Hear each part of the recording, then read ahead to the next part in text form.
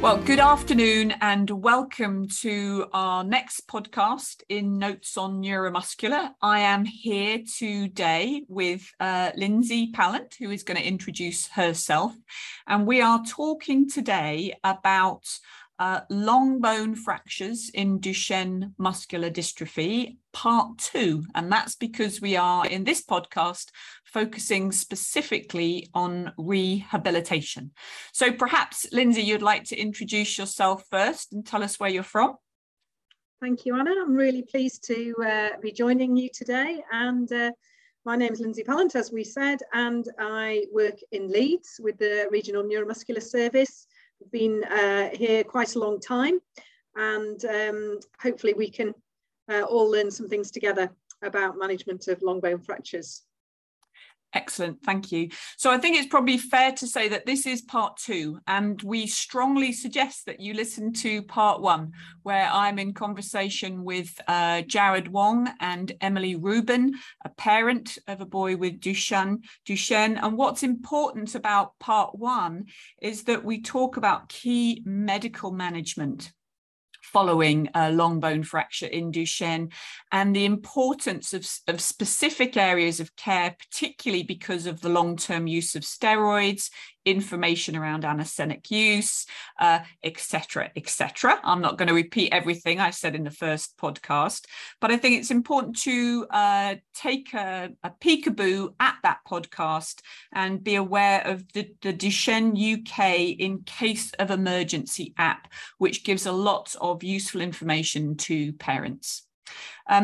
However, this podcast, we hope may be useful to families, but also to therapists working with Duchenne muscular dystrophy. So we will be talking about rehabilitation in hospital and in the community. But perhaps it would be a good idea first, Lindsey, let's just outline what is rehabilitation? What is the scope of what we're talking about? Thanks. Yes, definitely. So when we talk about rehabilitation, we really mean looking after yourself. Well, in terms of fracture management, we're talking about looking after yourself while the fracture is healing, learning how to move or balance and do things for yourself as much as you can while you have your leg in a cast, or maybe you've had an operation and the fracture has been pinned, or maybe you've had a complicated looking frame put on your leg to assist the healing. And all this is obviously very new and can feel scary. And you will need to learn, you'll need more help to move than you did prior to the fracture. And all that can feel quite different, and takes a bit of getting used to. So rehabilitation is really, it's something that you do for yourself, but other people will also help you as you get used to this new phase, which is a temporary phase, while your fracture is healing. Okay, excellent. And so I think you mentioned a very important word there. It is quite scary, and I think there's a temptation that you almost don't want to move because little movements can be quite painful and uncomfortable. But why is it important to keep moving after a fracture? Thank you. Well, we know that everybody's muscles get weak when we don't use them. And when you've got a muscular dystrophy, your muscles are obviously weaker anyway, and it can be hard to get going again if you've had several weeks where you've had to sit down more, you've not been able to get up and walk in the way that you were before. So it's really important to try to minimize any extra muscle weakness by starting to move as much as you can, as soon as you can, to give you the best chance of getting going again once the fracture's healed. You're going to need more help. That might be using equipment, or it might be some additional help from physio or from your mum or somebody, the person who looks after you. But it is important to start moving straight away, even if that's just a little bit. Excellent. Okay. And of course, by moving, you're also going to help the bones knit together more strongly, because even though there will probably be some method of fixing the break from the surgeon after your fracture, actually a little bit of movement actually helps that bones knit as well. So, okay, so we know it's important to get moving, but let's go back to the scenario of immediately after a fracture, and we're aware that that fracture may be in somebody who was still walking, and that fracture's occurred. It may be in somebody who was no longer walking, but we're going to talk about, you know, key principles around both those scenarios, aren't we, Lindsey? So, okay, so immediate post fracture, what should happen straight away? So that you'll be on in a ward at this point, and you may have had some fixation, or you may have had a cast put on your leg, as Anna said, and it will all feel a bit different. And it's important to have good pain relief, and that's been referred to in the previous podcast. But learning how to move yourself in bed can start more or less straight away, and it can feel scary, and it feels different, and you may need some help to do that, and that can be from your mum or your person who looks after you, but also from a physio or an occupational therapist. And so things, when we say moving, we're not talking about getting up and walking immediately, but we're talking about moving in bed, being able to change your position, making sure you can sit up so that you can eat and drink more easily, making sure you can move your arms to get dressed and undressed and get washed. And also things like getting on and off the toilet, how are you going to do that? And all that needs to be thought about and planned. And that is rehabilitation. It starts straight away, or in the first couple of days, and then it progresses gradually as you start to feel a bit better and a bit more confident. Yeah, and I think that's really key, because the wards have an occupational therapist and a physio, and they may not know so much about Duchenne, but they know an awful lot about these principles of care. And you know, the ideal is that they liaise with your specialist team, so the physio that you perhaps normally see in clinic or in the community, and so that they can offer specific advice and support, but they are a great team to get you going. But of course, the other key thing that team in the hospital will be doing will be immediately planning for future discharge, and we know how important that is, don't we, Lindsey? So what's the planning stage about? So obviously, hopefully you will have the right equipment for the stage that you're at. So most boys would have a wheelchair, hopefully that fits them, hopefully that works well. But obviously, if you've got a cast or a frame on your leg, you're going to need some adaptation to that chair to support your leg while you're sitting in it. So the ward staff will help think about that, but they need to be liaising with your community physio and OT to think about how that's going to work when you go home.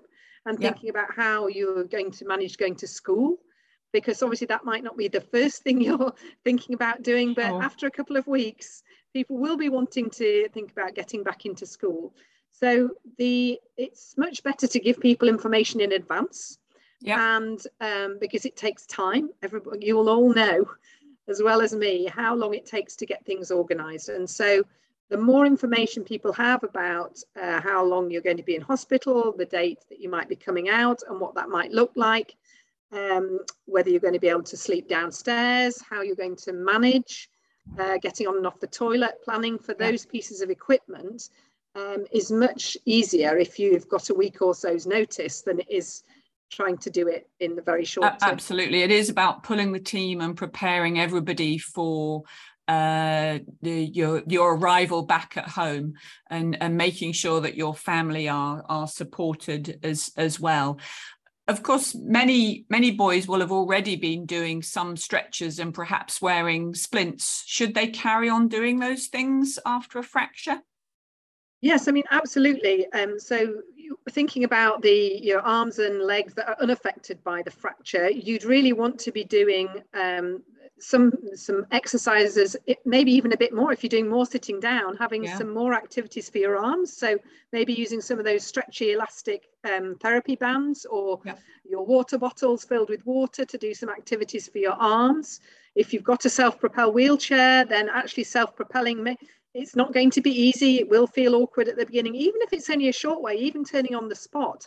But being able to do some activities with your arms is really important. And your other leg, well, it's obviously got a little bit of a rest while you're sitting down, but we don't want it to have too much of a rest. So maybe some new activities with either some light weights or different ways of doing exercises and using that leg to help you move up and down the bed if possible, because it's actually going to need to do extra work once you start getting up again, if that's going to be possible, because it's going to need to take some of the work off your leg that's injured. Yeah. So looking after yourself, splints, absolutely, because it's easy when you're in bed for your feet to drop down and to flop forward. Okay. And so it may not be possible to get your splint on if you've got a cast on, but there should be a way of keeping your foot in a neutral, in a flat position. And your other foot absolutely needs to have the splint on to prevent that tightening up while you're having this period of so perfect. So on the leg that hasn't been fractured, that needs to keep up with all that it did and more. Absolutely. And the leg that has had a fracture, important that we have as good a foot position as possible. So with the ankle held as close to 90 or where it was at least before. And sometimes you might need some special shoes and footwear to help get you up on your feet. But in terms of your regular stretches and splints, that's definitely going to be important to continue. So what about the standing up? I think that is something that is, as we have already mentioned, can feel quite scary. Is it possible to stand up with a cast on? Well, I think that depends a little bit on how well you were standing and walking before. But assuming you were doing at least walking around inside the home before you fell, or before you had your injury, then physios would be looking to try to do some assisted standing, and that can feel quite tricky. So we'd start with sitting over the edge of the bed, letting the leg down. The trouble is, if you're not allowed to put weight through the leg, so if it's non-weight bearing or you've got a big cast on, standing up on your other good leg, if you like, can be quite tricky, just standing on one leg. So you're definitely going to need some help. And actually getting up into standing can be really tricky. So you're going to need to use your arms, but you're also going to need some help from therapists. It may be that using a little Zimmer frame, a little frame in front of you, and having some people to help you up into standing, and somebody else holding your leg so that it's not going onto the ground, is possible. That is quite tricky in a cast. For those people who've had sort of internal fixation, so maybe a pinning or a frame put on, the leg is still a bit different and it's heavier, but actually standing up once you're over the initial operation stage is definitely something that we'd be working towards. And it may take several days, and it may feel like you're not making much progress at the beginning, but with a little bit of time and repeating and just learning how to get your balance again, that's definitely something that the physios would be looking towards. And the whole point of internal fixation or external fixation is to enable you to get up more quickly and enable you to start more active rehabilitation than a cast would allow. And it's not right for everybody, and maybe not everybody's offered it, depending on what the fracture is and the stage that they're at. But those types of fixation, which are recommended in the standards of care for boys who are ambulant, can be very beneficial and allow you to progress your rehabilitation, progress that walking, getting up and going again a bit more quickly. So I think that's really important. And Lindsey, you've used the word tricky a lot. And I think what we're saying here is that sometimes those first efforts are they're exhausting and they are hard work. It will get easier, but we have work to do. And I think that's, we have to be prepared. The more work you put in with everybody, with the support of the whole team, we can say that will help you get the best outcome of what you do. I think it's true, isn't it, that some families worry that they won't be walking again. And that's not my experience at all. Working in Newcastle, many of our boys who were walking do get walking again. What would you say to those families, Lindsey?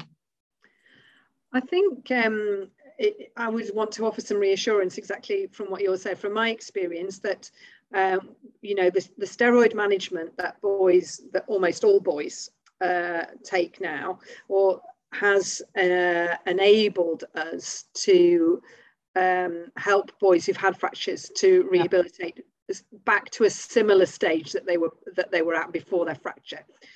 And I think we know that while muscles do get weaker when we don't use them, we don't want to be sitting down for several weeks at a time. We want to start that rehab early.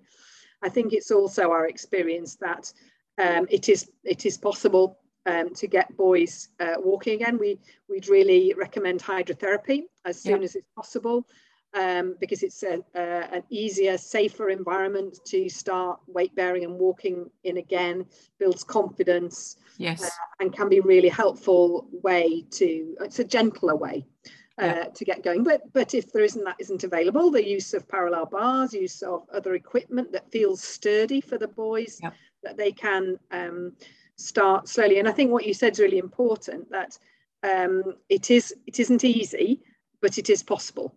And that planning and talking to your therapist so that things can go in people's diaries to say, right, this boy is going to have his cast off on day X, therefore we need to look at, can we see him 3 times next week? And so that means coming for therapy, because that in the community that may be possible on a very short-term basis, but it's often going to be a combined provision with the local therapist working with a specialist centre. So I think that's interesting, because now we're talking about, so you've had input whilst you're in the hospital, we've planned for home, you're at home, the community team becomes critical, certainly in our experience. I think Lindsey, you certainly in Leeds have some more experience of inputting alongside that community team for rehabilitation. That will not happen at every centre, but I do know that the team around the family is absolutely vital. And as you've said, some of that will happen in the home, and that can certainly be helpful to begin with. But most of us don't have a hydrotherapy pool tucked in the back bedroom, and so accessing parallel bars and hydrotherapy will mean travelling from home. Okay, so I mean, we've talked about the importance of hydrotherapy, and we know that in some cases that can happen whilst they're still in a cast or with some kind of fixation. But what about once they come out of their cast, Lindsey? Excellent. Well, obviously you're going to want to progress the rehabilitation once the cast's removed. And you want to do that in a safer way as possible. So it's going to feel a little bit scary, having had the 6-8 weeks in a cast, suddenly the cast's removed. It's going to take a little bit of time to get going again, and time and effort. So the rehab for that, you'd start off probably at home, learning to do a little bit of standing and walking, and then also you'd be back in school or college at this phase. So you'd be thinking about, how am I going to move around college? What's that going to look like? How much help do I need? So it's about planning and making sure there's training in place for the people who look after you in school and college, making sure that you're as safe as possible when you're doing your walking. And it's about building up your confidence again, because very much depending on how the injury occurred in the first place. But we all know that falls in Duchenne, they can come out of the blue, and they can be very sudden. And they can occur to people who've really not been falling much before, or there are people who fall regularly, and it's just this one time. Unfortunately, they've had a break. So it does take some time to get going again, and to build your confidence in those different environments. So school, college, home, inside and outside, just being aware of, and sometimes that means using some maybe walking poles just to give you a little bit of stability. Some people may need to use a frame for a while. But a lot of boys, they like to get back to how they were doing it before, and maybe they're just needing somebody just to be with them, or just maybe not walking as far, certainly at the beginning, and just building back up to what they were doing before. I think that's absolutely true. I think it's important to remember, though, that there is that loss of confidence can be significant. And of course, if you were struggling a lot with your walking, getting back onto your feet is not right for everybody. And I think we need to we need to support the boy and the family, the young man, in that environment, that you sometimes need permission to say, okay, this isn't the right thing, but we're here as a team to give you the best chance and optimize your independence. And if that's getting back on your feet, fantastic. Okay. But if it's making better use of an electric wheelchair, especially in tricky environments like school or college, then that's good too. Okay. So we're here to work with you around those decisions. Absolutely. Yeah. I think the other thing that would be good just to review here, Lindsey, is it's difficult in a podcast to cover all scenarios, and we know that your orthopedic surgeon, they have their opinions and plans, and we have to, of course, respect those and make sure that we work with them.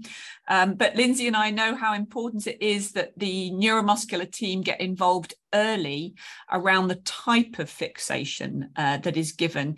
And our general principle is we like fixation that means that they can weight bear, if that is part of their plan, as soon as possible, because that will give them a greater chance of success to come out of the other side and walking. So that's where me and Lindsey like to stick our nose into decisions, isn't it, Lindsey? Absolutely. So as soon as possible, even if you've got a cast on, changing that heavy cast for a lighter weight cast, or maybe being able to come out of the cast and into a brace, which still gives the support and immobilization that's needed, but just means the boy can move and maybe do transfers more easily, whilst that fracture is still allowed to heal. But we obviously need to work with the orthopedic team, but that communication and helping them understand Duchenne muscular dystrophy and the changing picture of that, and what the new medications and things mean, that's our role as much as it is supporting the family. So and once you've worked with a team once, it becomes easier. So that's good. Good. And I think the other thing that we know, especially also from part 1 podcast, just to plug that one again, is that Emily raised really the huge importance of planning for home and equipment, and it can sometimes feel a bit of a fight to get what you need. And again, the specialist team, your community team, are there to help you with that as much as possible. Yeah, I completely agree. So, Lindsey, we've talked about lots of hard work that needs to be done. We've talked about the importance of the team and that hard work. But what is there to be optimistic about? How can we reassure families and these boys and young men that there is something to look forward to? I think we have every reason to be optimistic. We know that we can work with boys and with families in that period of rehabilitation, starting in the hospital, working through to the discharge home, back into school and into the community. And through all those stages, working hard with every reason to hope that the boy, young person can get back to their previous level of mobility. Yeah, that is excellent. And I think that's a take-home message for everyone. So thank you so much, Lindsey, for your time and all of your input into this podcast. I hope I can grab you again for another podcast in the future. But thank you very much. Thank you. It was an absolute pleasure to be part of this. Thank you.